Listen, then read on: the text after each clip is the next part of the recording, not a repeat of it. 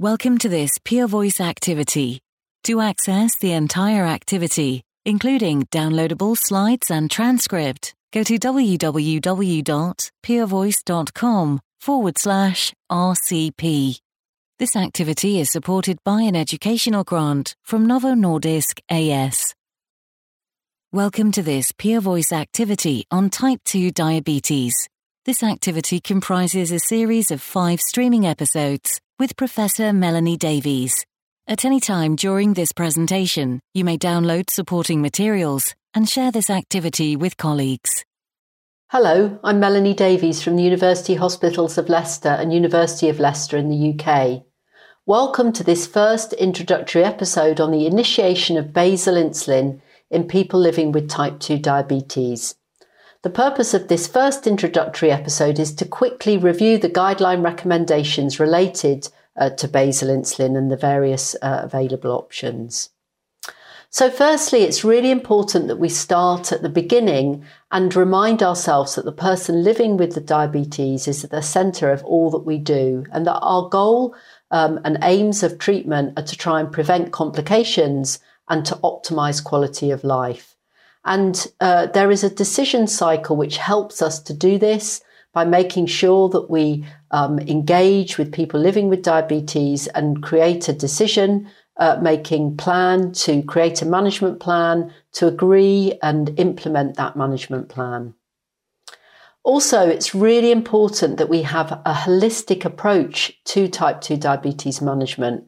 And that means that we should focus on glucose lowering, but also on weight management, cardiovascular risk protection, and also the use of therapies that particularly confer cardiorenal protection. When it comes to glycemic management, we now know that we have a number of different therapies that offer different efficacy for glucose lowering, and insulin remains as an important part of that armamentarium. So insulin is a cornerstone for the management of type 2 diabetes, and approximately 500 million people have diabetes worldwide, and this is rising, so it will be over 780 million by 2045. And up to 40% of people with diabetes need insulin therapy, and many people living with type 2 diabetes may eventually require therapy with insulin. Before we consider insulin, we usually use a GLP-1 therapy. But when the time comes to initiate insulin, we need to start with basal insulin. We need to intensify and titrate up the dose in a timely manner to make sure that we reach the individualized target for each individual. When insulin is initiated, we should try, if possible, to continue other glucose-lowering medications that offer cardiorenal protection. And it's really important to offer structured self-management when we initiate or advance insulin therapy. And there's a clear algorithm in the ADA-EASD consensus report that helps us to talk about the initiation of basal insulin, the starting dose, the titration, and how we may need, in some patients, to intensify insulin therapy. Now, we should remind ourselves that the advantage of insulin is that it's able to lower glucose in a dose-dependent manner, and it's able to address any level of glycemia. It has very high to high glycemic efficacy. There is an increased risk of hypoglycemia and weight gain, but we can mitigate that often with the use, for example, of basal insulin regimes, which offer a lower risk of hypoglycemia and weight gain. Efficacy and safety are largely dependent on the education and support to facilitate self-management of insulin, and it's really important to match insulin to physiological need. And increasingly, we've been innovating in insulin therapy so that we try and develop insulins that can offer a good glucose lowering with a low rate of hypoglycemia and with flexibility in order for people to adjust their insulin according to their lifestyle. And so if we look in the past, present and future, for example, just in basal insulin therapy, there's been huge innovation from the NPH insulin that's been used decades ago to the first generation of insulin analogues, basal insulin analogues, now to ultra long-acting analogues that can be administered daily, and then in the future to weekly administration of basal insulin. So thank you very much for your attention, and please stay tuned for the next episode. Thank you. Hello, I'm Melanie Davies from the University Hospitals of Leicester NHS Trust and the University of Leicester in the United Kingdom. Welcome to this second episode on injection burden when initiating insulin. So let's start with thinking about a case. So this is Marie, who has type 2 diabetes. She's aged 55. She was diagnosed 5 years ago, and she's currently on metformin and an oral SGLT2 inhibitor, empagliflozin. She's been offered a GLP-1, but sadly she was unable to tolerate GLP-1 therapy. And Marie's doctor has been recommending insulin therapy over the last 12 months, but she's been reluctant, and now her condition is worsening and her HbA1c is rising. So if we look in a little bit more detail, Marie is overweight, so she has a BMI just under 30 at 29.8. Her A1C is too high, it's 8.6%, although she has good renal function, and she's starting to develop symptoms of hyperglycemia. She's feeling fatigued and she has polyuria and polydipsia.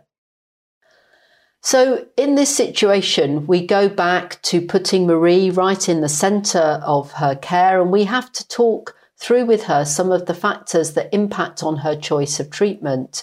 She may be very reluctant to start insulin therapy because she may have concerns or worries that she's heard about. Some of these may be myths and may not actually be true, but it's really important that we listen to her concerns and go through some of the things that we need to take into consideration. So we need to hear about her priorities. We want to, for example, take into account her HbA1c.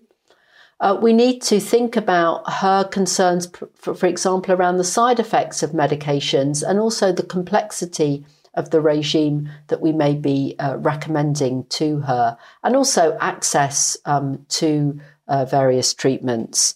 And having taken that into account, we need to then formulate through a shared decision-making process a plan that we can implement together with her. Now, when we listen to the voice of people living with diabetes, we often hear major concerns about insulin. So people may have family members that may have gone on to insulin, and they may be concerned about complications. They may have heard that insulin causes weight gain, and they're concerned perhaps about the needle and the injection. But also sometimes people are concerned about the injections. They think it's awkward, they think it's a hassle, and the convenience of treatment may be something that is an issue. And when we think about the choice of insulin regime, we have to take all of these factors into consideration: people's lifestyle, whether they have special needs, whether weight's an issue, and also the number of injections and the perceived complexity of injections. And the injection burden is seen as a barrier to insulin. About a third of people, once they start on insulin, don't take their insulin regularly. Many people would like to have good control without insulin injections, and the number of injections of insulin are often seen as a difficulty. So we know that less frequent dosing could improve adherence to treatment, and trying to simplify regimes does have a good evidence base. So, for example, if you look at the GLP-1s and we look at daily GLP-1s compared to weekly GLP-1s, people find it easier to adhere to their regime if they're injecting less frequently.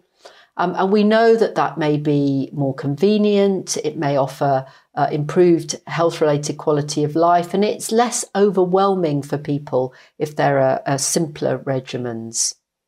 So this is something that we've been looking at in terms of basal insulin innovation. We've moved from the twice daily regimes now to daily insulin regimes, which are associated with less weight gain and hypoglycemia. And in the future, we're moving even to weekly insulin regimes, which may offer advantages. So thank you for your attention, and please stay tuned for the next episode. Thank you.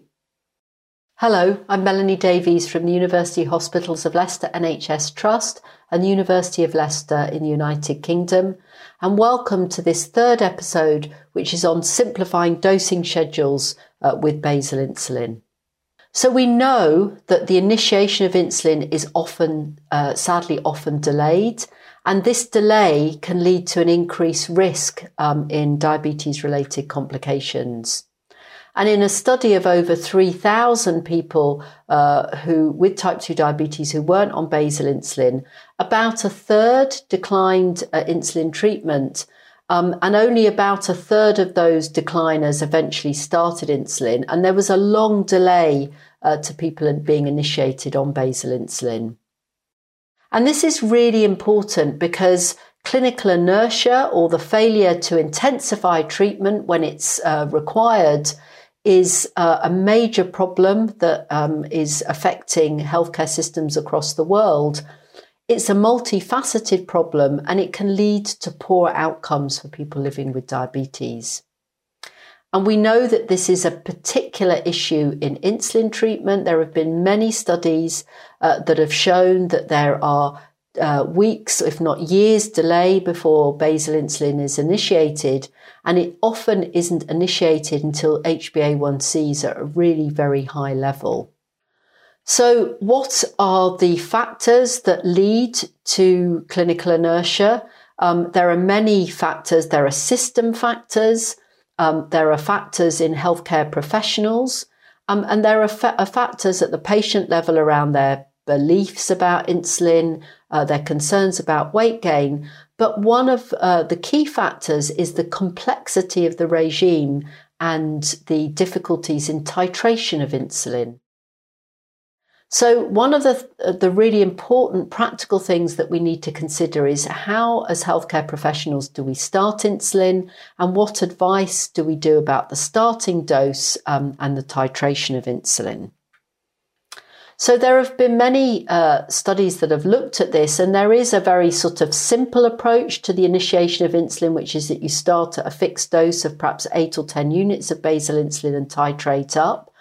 There have been other studies which have actually calculated the dose of insulin that may be required, looking at the fasting glucose and looking at the patient's BMI.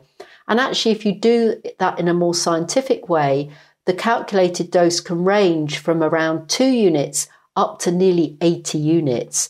And it is important that we communicate this to people living with diabetes, because if you are a person that has a higher BMI and a higher blood glucose level, and you may well need 60 or 70 units of insulin, if you start that person on 10 units, it may take them months and months to get up to that dose. So it's really important that we explain to people that it's insulin, the dose can vary, and that different people need different amounts, and also giving advice about the titration. So the starting of insulin is only the beginning. It's that titration that's so important. And there have been studies looking at this. For example, a study called Atlantis looked at a very patient-driven titration to a very doctor-driven titration. And actually, we underestimate people living with diabetes.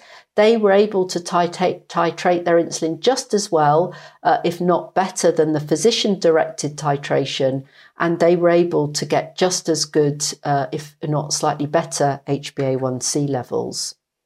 It does, as I've said, take a reasonable dose of basal insulin to get patients to target, and that can vary. And so it's very important that we think about that final dose that we need to get to when we're initiating insulin. And using things like group starts can be really important, and also support to patients as they titrate their basal insulin. For example, if we look at some of the studies with some of the new basal insulins that are administered weekly, we can give very simple dose titration algorithms to help people and physicians to achieve that titration.